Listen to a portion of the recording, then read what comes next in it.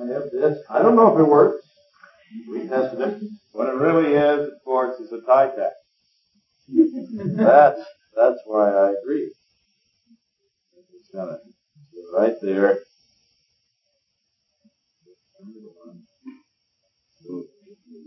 Isn't that impressive? There in the back. That powerful presence. Yes, sir. Maybe it's too loud. Maybe it's on a 1 second delay and it will confuse me the whole day and I'll shut it off. Okay, let's see. Where are we?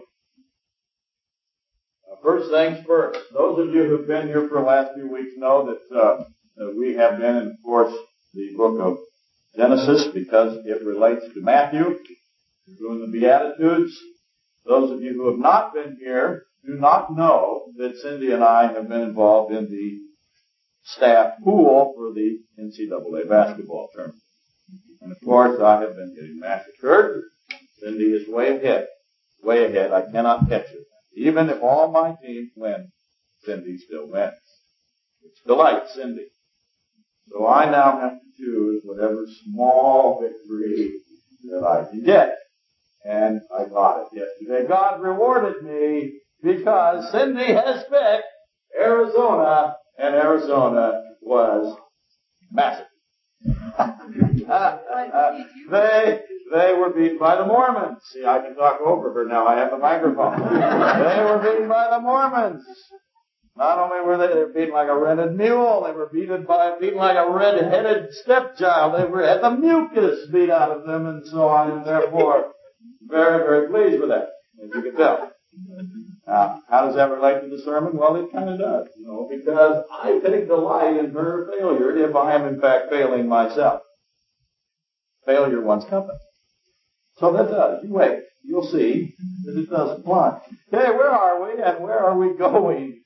That's a good question. That's a very good question in this church. Where are we and where are we going? Well, we have left off. Where are we? Billy Graham got asked, where are we once? He was in a town, and he wanted to go to the post office, and he asked an old guy, he said, where's the post office?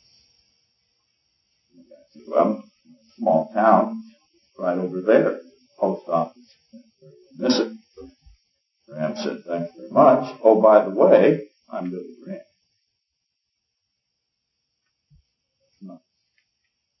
He said, and I'm going to be doing a big revival. No. And the message is, where are you? How do you get to heaven? No. Graham says, well, aren't you interested in how to get to heaven? Yeah, I am. Well, then you'll want to come tonight because I am going to explain how to get to heaven. The man looked at him. Mister, you don't even know how to get to the post office. I'm not coming. Okay, we have all kinds of new stuff. Look at this. I can work that. Isn't that neat? Okay. We pushed the thing. We're off and running.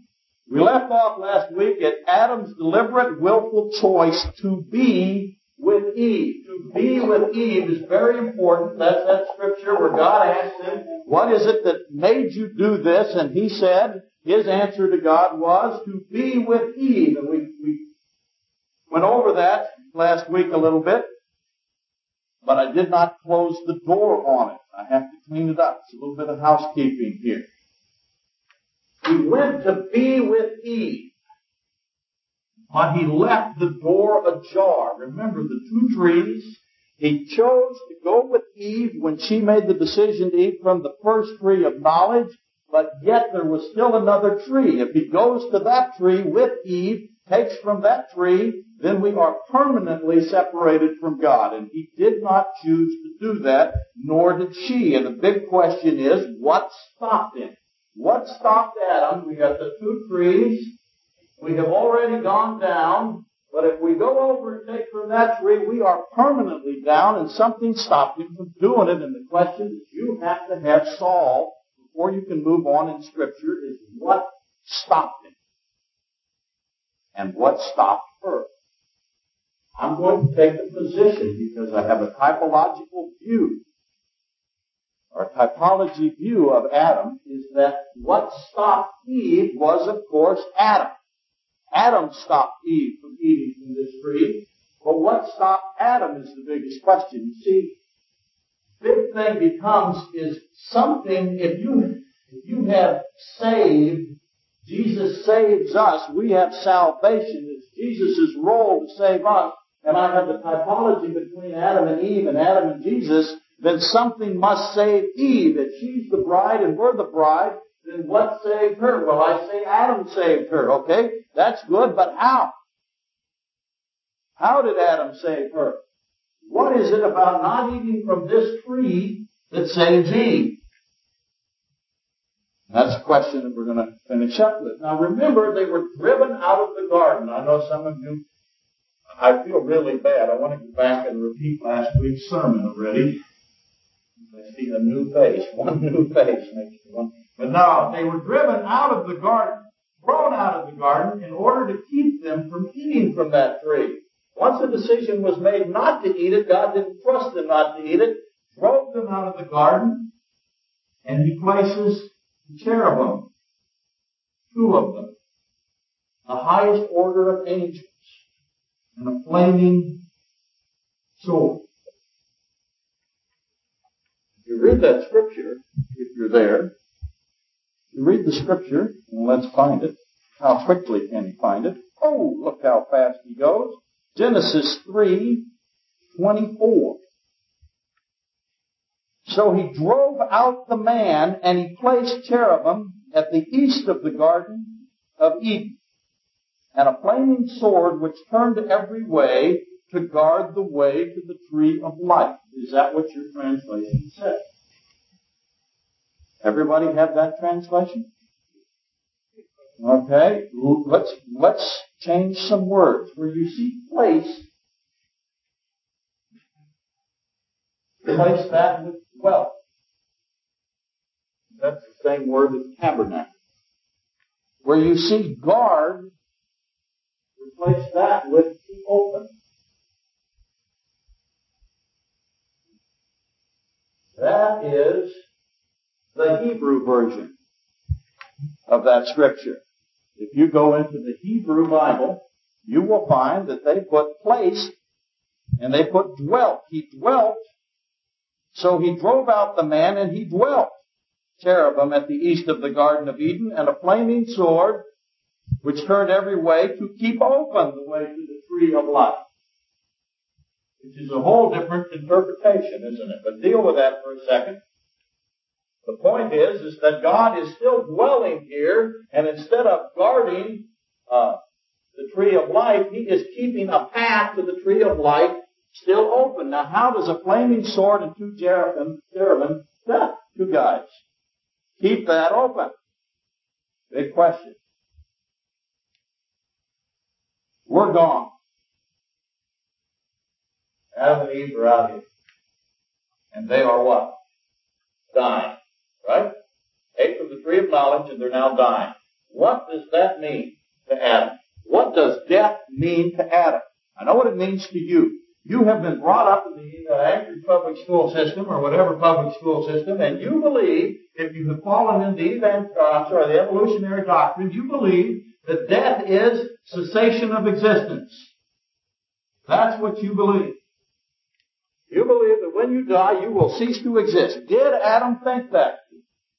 The other question is not only is what you shall surely die. Remember, eat from that tree, you shall surely die. Drives them out to keep them from eating from the tree of life so that truth is still there. What does death mean to God? To both. What does death mean to Adam? What does death mean to God? I can guarantee you that it did not mean cessation of existence. Scream it louder. It means separate. You see, that's the whole point. Where is God? He is in here. Where is man? He is out here. We are now separated. That is what death means to God. That is his definition. Death to him means that you are separated from him. And Adam understood that. You got to realize that when he eats from the tree of life and he says, you shall surely die, that Adam knows what death is.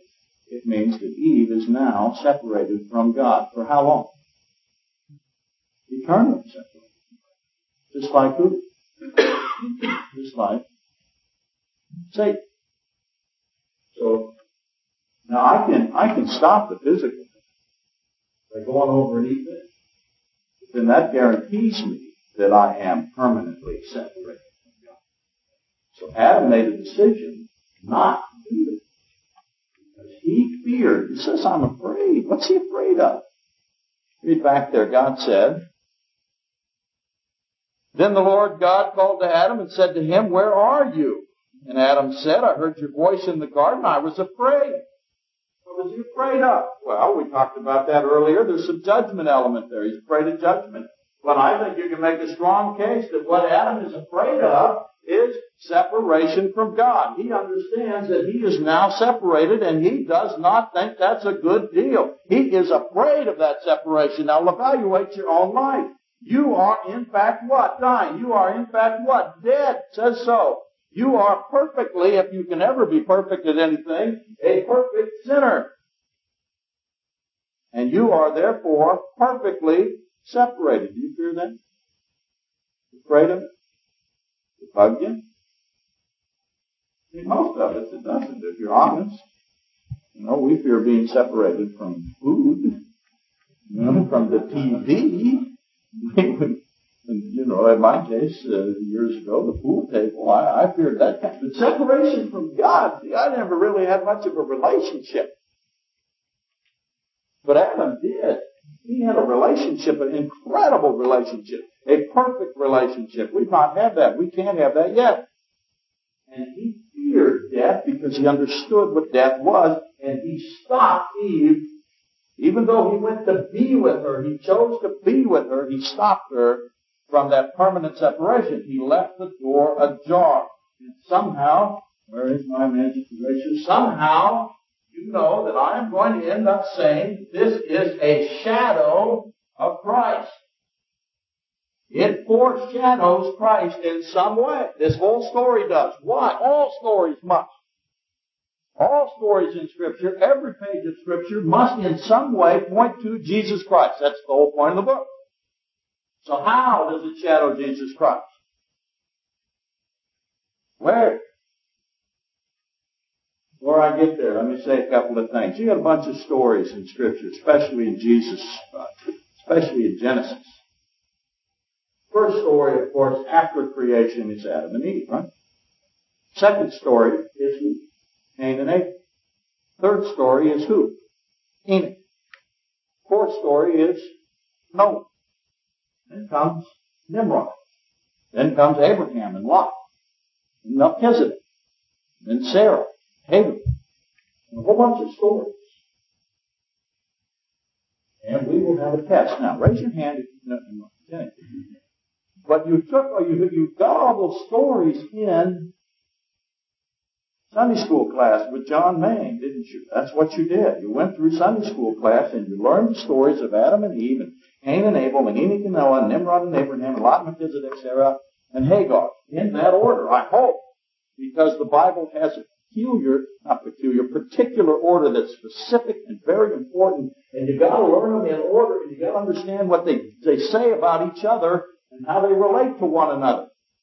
But the most important thing that you can learn is that they somehow are a shadow of Christ. Somehow. In every one of those stories about every one of those people, there must be the shadow of Christ looming in that story. And I fear for you a lot because I hear many stories. I watch late night. Some people watch TV and they watch, the shows, but I don't. Aunt Lori, all the time. I watch obscure, very, very bad preachers. Okay? I do. I love it. There's a guy, he's great. He sits at a chair. He sits down. I really want to try it sometime. He sits at a desk and he talks in a monotone that is just ferociously bad. He's got a really bad haircut. And he makes me look like a piker. I mean, he can go for days. And there are thousands of people. I wondered, who is this guy that is so bad with all these people? And I don't know you, but I watch him. It's amazing to me what he says, what they listen to, and what they believe. Okay, let's go ahead and make the notes. Okay, here we got big A, Adam. Here we have Jesus. There must be a foreshadowing. And my point in that silly story about the guy is I listened to him do an entire sermon on Adam, and never once did he mention that there must be some typology between the two. There must be. Has to be. Scripture says there is. Adam went into a deep sleep, didn't he? Out of the deep sleep comes Eve. She is created from that. Did he choose that sleep? I think that's true. How's he feeling right about then? He's alone. Does he like being alone? Doesn't like being alone. Does God like him being alone? God does not like him being alone. It's the great no good from God. So does he choose to get out of this alone problem? I imagine he does. I imagine that he's lamenting to God, wait a minute, I'm alone. I don't like it. You don't like it. What are we going to do about it? And God says, well, let's participate in this decision, and I will take care of it for you. Does he know necessarily that it's Eve? I'm not sure that he did. But I'll bet you that he and God had decisions, or he was involved in the decisions, and he chose to go to sleep, a deep sleep. That's very important, by the way, as we go along. Did he give blood? Yes, he did. Out of his side, he gave blood. For who? For his bride and bone. And after that was done, he looked at her and said, this is bone of my bone, flesh of my flesh. You might not be able to write them all down here. She's a new supernatural creature brought to him. When he falls, he's not deceived. I have a very specific in Timothy. 1 Timothy 2:15. Adam not deceived. Eve deceived, not Adam. He's sinless at the time he falls. Isn't he? Not deceived, sinless. My position is that of course the Bible will say the same thing. He takes responsibility for Eve's sin upon himself. Deliberately and willfully, with full knowledge of the consequences. And he becomes a sinner by choosing sin. He chooses death. He chooses to leave Eden to go with his wife. And the whole thing is about choice. We'll go back over it. Deep sleep, gave blood, bone of bone, new supernatural creature brought to him when she was completed, not deceived, heard her voice. God asked him, he says, at the very end, he says to Adam, then to Adam God says, because you have heeded the voice of your wife, and have eaten from the tree of which I commanded, saying you shall not eat of it, cursed is the ground for your sake. And we have the curse of Adam. So what he did is he heeded her voice. What did she say? Where is their voice in there? You've read the story. Where is her voice? Where does Eve say anything other than to the serpent and to God? Where? What did she say? But God said, you heeded her voice. What do you think she said? She said, hey, I'm in a lot of trouble here. I'm separated from God. I'm dying. That's what she said, isn't it? And Adam heeded that voice.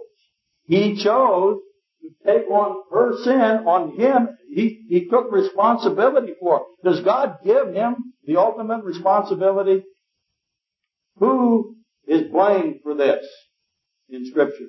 Adam is blamed for this. Adam has the responsibility of Eve's sin on him. And he chose to do that willfully and deliberately. It's all about choice, isn't it? Now look at Christ. Slept in a tomb, didn't he? Deep sleep in a tomb. Same thing. Gave blood. Gave blood. Pierced side. Reach in the side of Christ, pull out the bride of Christ. Reach in the side of Adam, pull out the bride of Adam. Bone of bone, flesh of flesh. Does it say anything in Scripture that the bride of Christ is the bone of his bones and the flesh of his flesh? It sure does. Same word, same terminology. Is the bride formed complete and then brought to him? Sure is. That's a rapture position, by the way. Christ deceived by Satan? Nope. Adam deceived by Christ? Nope. Same typology, right? Christ sinless? It's like Adam. Here I am. I've got a shadow. Don't I? Christ's shadow is looking over this whole story. They even call Jesus the what? The second Adam in Scripture. Does Jesus take responsibility for your sin willfully, deliberately, fully knowing the consequences because he's heeding your call, because you are separated from God? Is that what he's doing for you? Is that his ministry? That is his ministry, isn't it? Does he choose to assume our sin? Does he choose to leave the Father? He does. And Ephesians talks about that, calls it an incredible mystery, a great mystery. How in the world does the triune God separate, assume man's form, take responsibility for our sin, and stay man? That doesn't make sense to Paul, who wrote that. It's a great mystery. It's pretty simple to see why Adam went to save his wife. I would hope every husband in here would heed the call of his wife when she's in trouble. That's pretty simple. But how could God do that? Why? That's the great mystery. Now, a lot of people think that Adam is an idiot. If you've been here, you know that that's not my position. I see the shadowing, and I start to fit the pieces together. It must be significantly the same, because every story has to show Christ. Now, is Adam at Christ's level? No. How more perfect Christ's decisions were than Adam. There was a deliberate sin here, as we discussed last week. But let's talk about Jesus. There's a point in his life where he is in agony, isn't there? Where is that? Yell it out. The Garden of Gethsemane. He is in agony. He is sweating what? Blood. There's that blood thing. He's propping up. He is sweating blood and he is in agony. He is concerned. Is he worried about the physical problems that he's about to take on? The whipping, the crucifixion, nails. Is that what he's worried about? Is that his agony? That would be our agony, wouldn't it? We'd be scared to death to take that kind of a beating. But that's clearly not God. You think God through, how are you going to puncture God?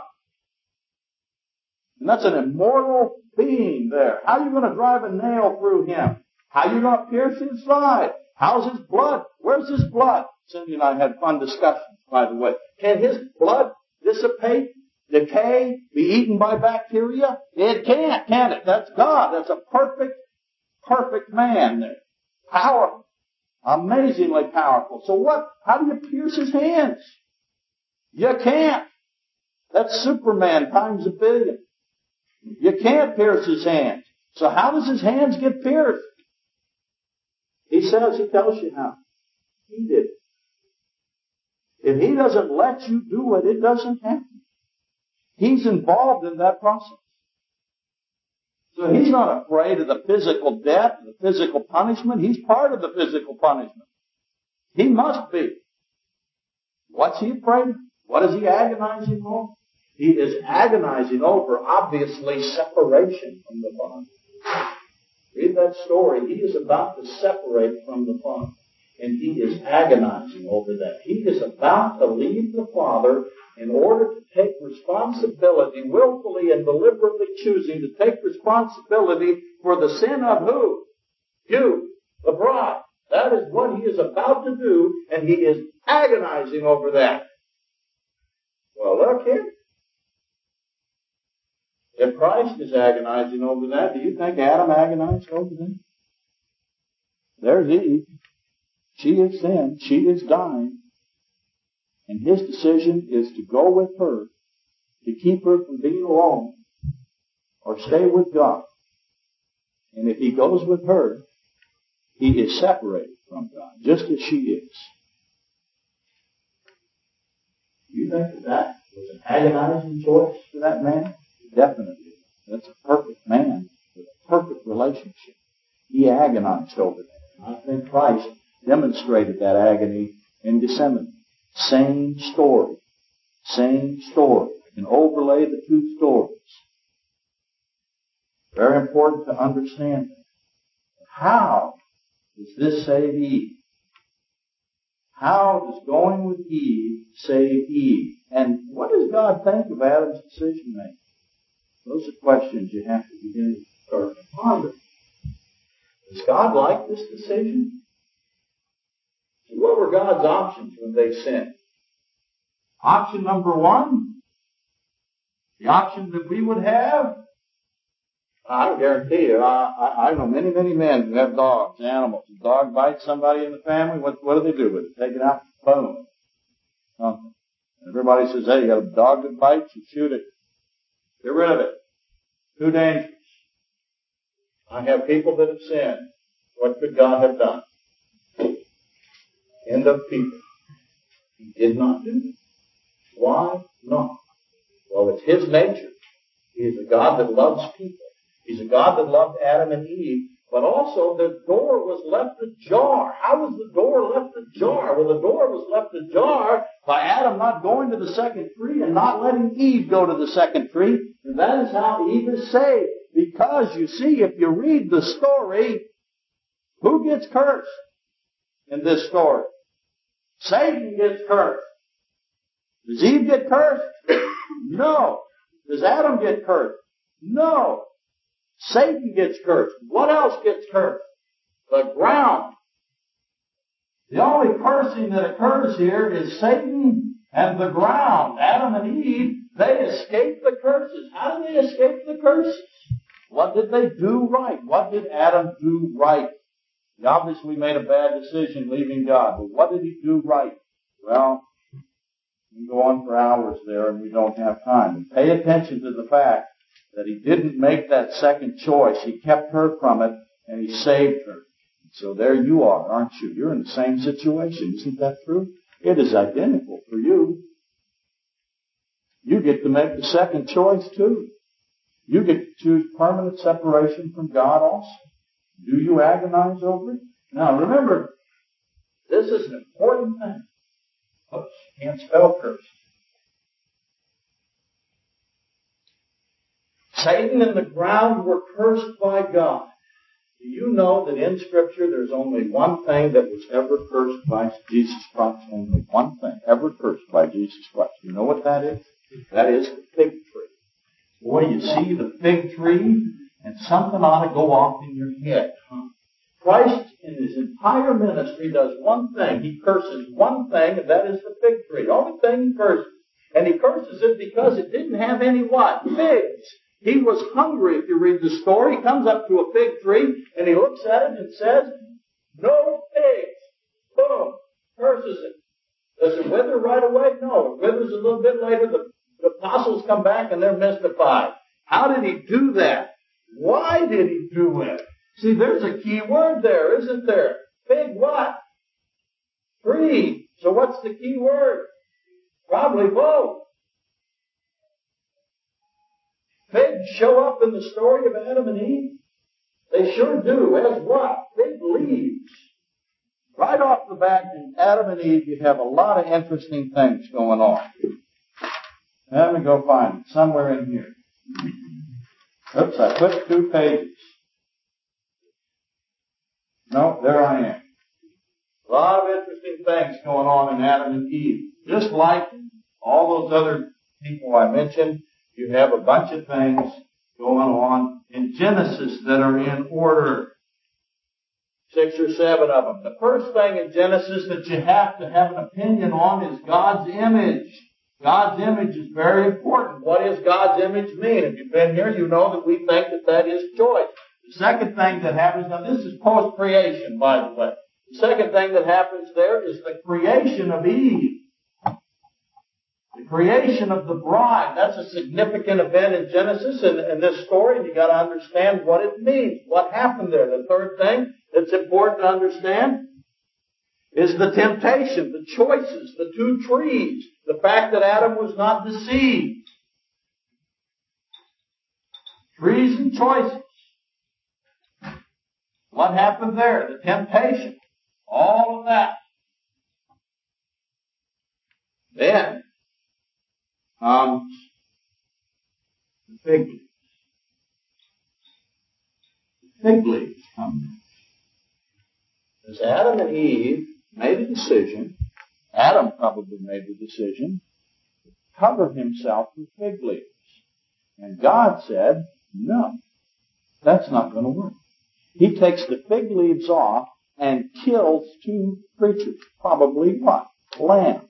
Takes those skin coverings and puts them with that blood on Adam and Eve. And says to Adam, fig leaves are not going to cut it.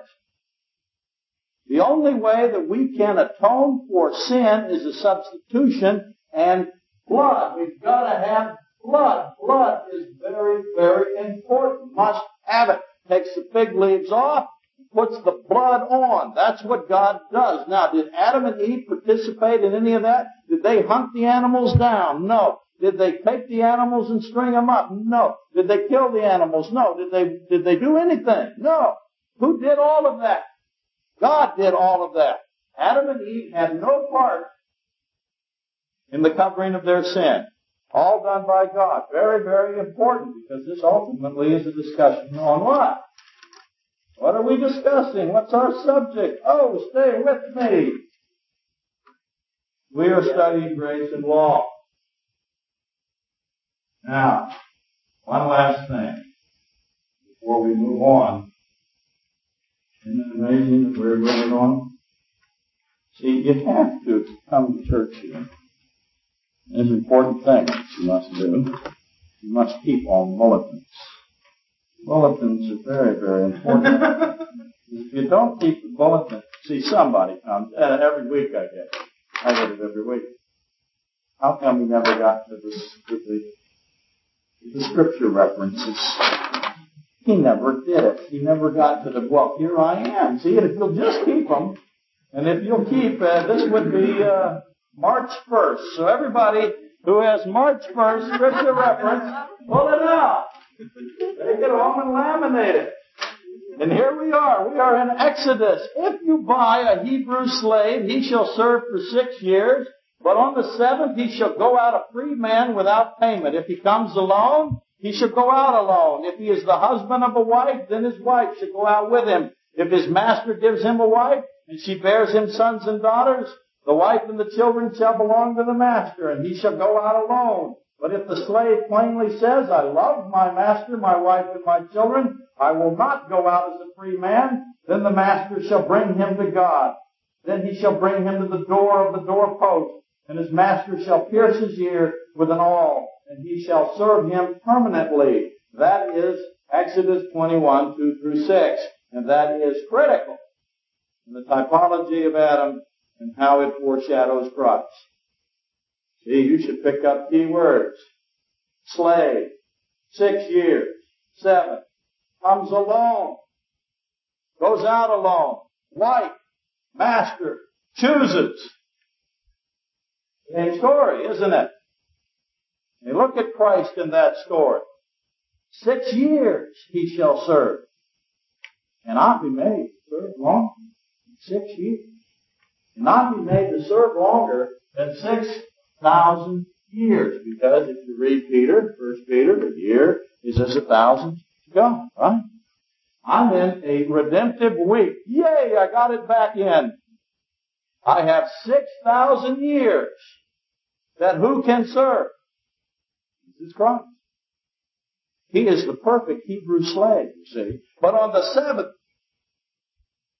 7,000th year, he should go free. Now what year, when's that for you? That's the millennial rule, isn't it? He'll go free on the 7,000 year. He should go out as a free man without payment. See, Christ came, and we have 6,000 years, but on the seventh, he could go, couldn't he? He doesn't have to stay. He doesn't have to be a slave for you anymore. He can go. And it says, if he comes alone, he should go out alone. If he is the husband of a wife, then his wife should go out with him. In other words, if he came with a wife, he can take her with him. Did Jesus come with a wife? No wife. He pulls himself out of the Father, becomes a slave, and it says so in Philippians. If you read that, you see that those two start to tie together. He comes as a slave for us, a bondservant. He served 6,000 years. He came alone. If his master gives him a wife, did God give Jesus a wife? He did. It's you. If God gives him a wife, and she bears him sons and daughters, the wife and her children shall belong to who? In Exodus 21, 2 through 6, shall belong to the master. And if he goes out alone, the bondservant. But if he says, no, I love my wife, I want to stay with my wife, then the ceremony took place in ancient Jerusalem, where they took this Hebrew slave, and the judges of the city got together, and they put a scar in his ear. Very important that he have a scar. And now he is forever a bondservant to that master. Now there's an element in it that says he loves the master, but think about this in your own environment. What are the odds that you're going to love your master if you're a slave? How many good masters, how many good bosses are there? Let's just start with that. Odds are you're not going to love your boss, you're not going to love your master. So what was happening most of the time with those Hebrew slaves that chose to do Exodus 21, 2 through 6? Why were they doing that? See, they came alone. They were only going to stay 6 years, but wait a minute, the master, he gives them a wife. And they love the wife, and they love the children. Now it's time to go. Well, if they go out alone. Who keeps the wife? Master does. So what is the Hebrew slave? What's his choices? He gives up his freedom to be with his wife. Is that what God did? Is that what Jesus did? That is what Jesus did. It's the same story as Adam and Eve. He gave up his freedom.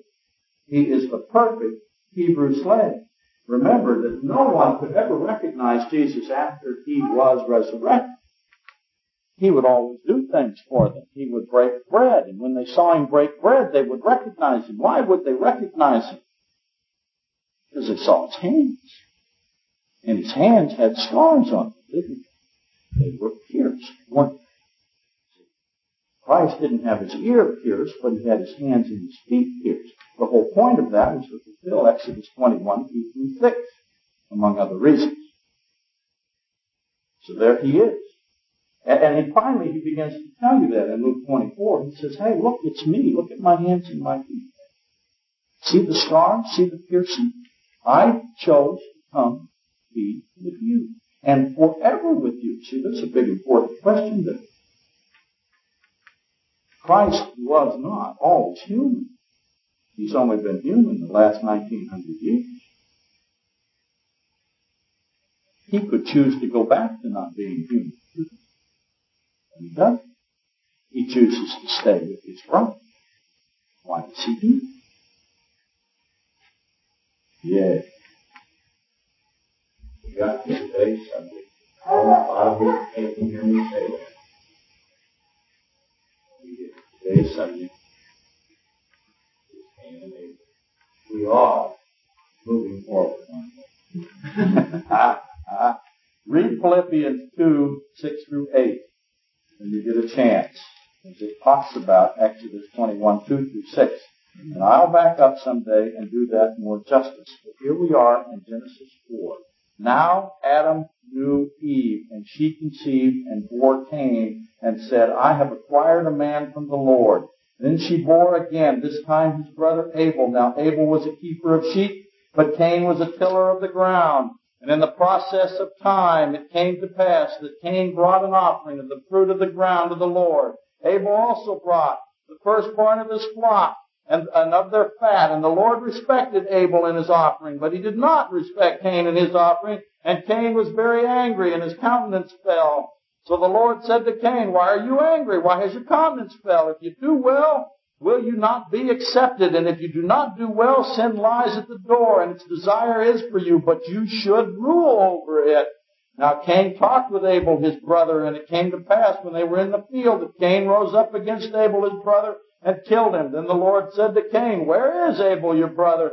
And he said, I don't know. Am I my brother's keeper? Okay? Cain and Abel. What's going on? Cain and Abel. Not fair.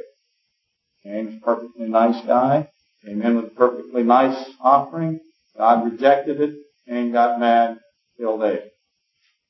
It's a story where God picks favorites, isn't it? God's so unfair, unjust, and evil without good judgment. There is not a theologian that I can find. And I looked. I've only got maybe a dozen in that office. If I could get on the internet and use the machine, I might be able to find one. But I could not find a single theologian anywhere who would say something contrary to this. And this is, Cain and Abel were twins. That is the dominant majority position out there in theology. Cain and Abel were twins. Who's the oldest twin? Cain. Who's the youngest twin? Abel. They are twins. Cannot find a theologian who will say otherwise. Now, how many of you have heard that before? I tested on Cindy this week. He's pretty darn scary. Well, one. Now you know. The majority position is they are twin brothers. So now begin to anticipate what kind of relationship they have. How old are they when this story goes? How old are Cain and Abel when this story begins? 10? See, some would say something obvious. Remember, I'm going to tell you that there is a foreshadowing in every single story. Who's the shepherd in this story? Abel is the shepherd. Is Christ the shepherd? Okay, I'm beginning to see now I have a connection right there between Abel and Christ. Was Christ killed by his brethren? Sure was. Abel killed by his brother? Sure was. How old was Christ when he was killed? 33. So how old do you think I'm going to say these two guys are? 33. These are not a couple of kids here. These are not a couple of young men, in my opinion. Let me say that forcefully. In my opinion, these are two men in their 30s. Probably exactly the same age as Christ because of this typology right here. And they are twins. And up to here, so now you end up with another wonderful question if you take that position as I lead you down the path for another 7 minutes. How many offerings have we had up to this point? None. One, this was the first time that we have a sacrifice to God. These guys are 33 years old. This is their first church service? No, probably not. How many offerings have we had up to this point? A lot. Every Sunday? Once a year? Where is it happening? How is it? Who decided to do this? Who made the decision that we're going to get together and we're going to have an offering to God? Who made that decision? God? Did He command it? You see it anywhere in there? Somehow we have an offering occurring. We have a church service, don't we? And we have an offering on a specific day. See, if you read that, it says, and some of you have, and at the end of days, don't you? You don't have in the process of time. I read in the process of time. How many have at the end of days? At the end of days is more correct of the two translations. At the end of days. What days? How many days? Every week? Every year? I'll give you the majority position real fast. It is every year this offering occurs. Every year we have this sacrifice. On what day every year do you think we have this sacrifice? Oh, by the way, do you think this is still going on? You start beginning to believe, understand how the Bible is laid over the top of itself all the time. Do we have a particular celebration in the Hebrew faith every year that is sacrificial, that is about the atonement and the sacrifice for sin? We still have one. Do you think it's happening on the same day as Cain and Abel did? Probably it is, because that's the kind of guy God is. He likes to do things in perfect order, doesn't he? So let's assume that that's the same thing. What do we call that, by the way? We call that Yom Kippur, don't we? Today. Well, let's assume that we have the same thing happening once a year. So how many of these have these guys gone through if they're 33 years old? They've gone through at least 33. How old were they for the first 10? Not very old. Probably didn't understand it. So who did it for them? Adam and Eve did it for them. And why didn't Adam and Eve bring fig leaves? Because Adam and Eve already knew fig leaves weren't going to work, didn't they? They tried the fig leaf thing and they said, whoops, didn't happen. What do we got to bring? Lambs. Got to bring blood, don't we? It takes blood to atone for sin. Where do you think this is happening, by the way? Probably happening right there, right at the gateway to the Garden of Eden, where the flaming sword and the two cherubs are. That's probably where it's happening, isn't it? Wouldn't that make sense? So how many times did Cain get this thing right? 32 times. 32 times he brought a lamb, didn't he? You take my position that he's 33 years old. Now all of a sudden, he doesn't want to bring a lamb. He wants to bring fruit. Why does he do that? Why that change? Why that? What does he think is going to happen? By the way, how do you think God respected or accepted those things? Here we have the lamb, the cute little lamb on the draw. Cute little lamb. Beautifully done. He's masterful at drawing lambs. See, people listen to that tape and they will not know what's on the board. So if you will quit laughing, we're in good shape here. There's my cute little lamb. Cute, pretty little lamb, little bow, right him up on the leash, sat him there, backed away. Doesn't think God accepts that. Fire in the hole, right? Elijah, hello. What he did, didn't he? He did with Elijah. Consumes that lamb with fire from heaven. Here comes the fruit. New fruit. There's the fruit. You get anything there? Fire come down from heaven? No fire. What it says. Cain brought an offering of fruit of the ground of the Lord. Abel also brought the firstborn of his flock and of their fat. And the Lord respected Abel and his offering, but he did not respect Cain and his offering. And Cain was very angry. See, it's pretty obvious. I got my fruit there. I got your lamb there. We're all standing back here going like this. Boom goes the lamb. The fruit's still there. Cain is not a happy camper. It's gone 32 years. He's brought a lamb. Or somebody brought a lamb for him. Now he brings fruit, and that fire doesn't go off like it has for the last 32 years. Doesn't happen. What's wrong? Why did it make change? Up to this point, they are identical people. Everything is going fine. Who's the firstborn? Cain is. Okay? Keep all of that in mind. There's a wonderful word for Cain's offering. I can spell it. There's an N in it. Mincha is the Hebrew word for offering. You get up there and you read, Cain brought an offering of the fruit of the ground of the Lord. The word there is mincha. What does it mean? It means an offering of gratitude. An offering of gratitude, acknowledging God as provider, dispenser of blessings.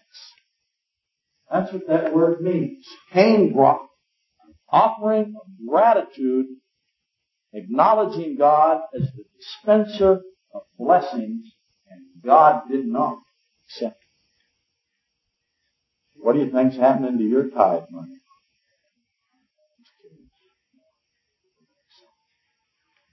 God did not accept it. He brought an offering.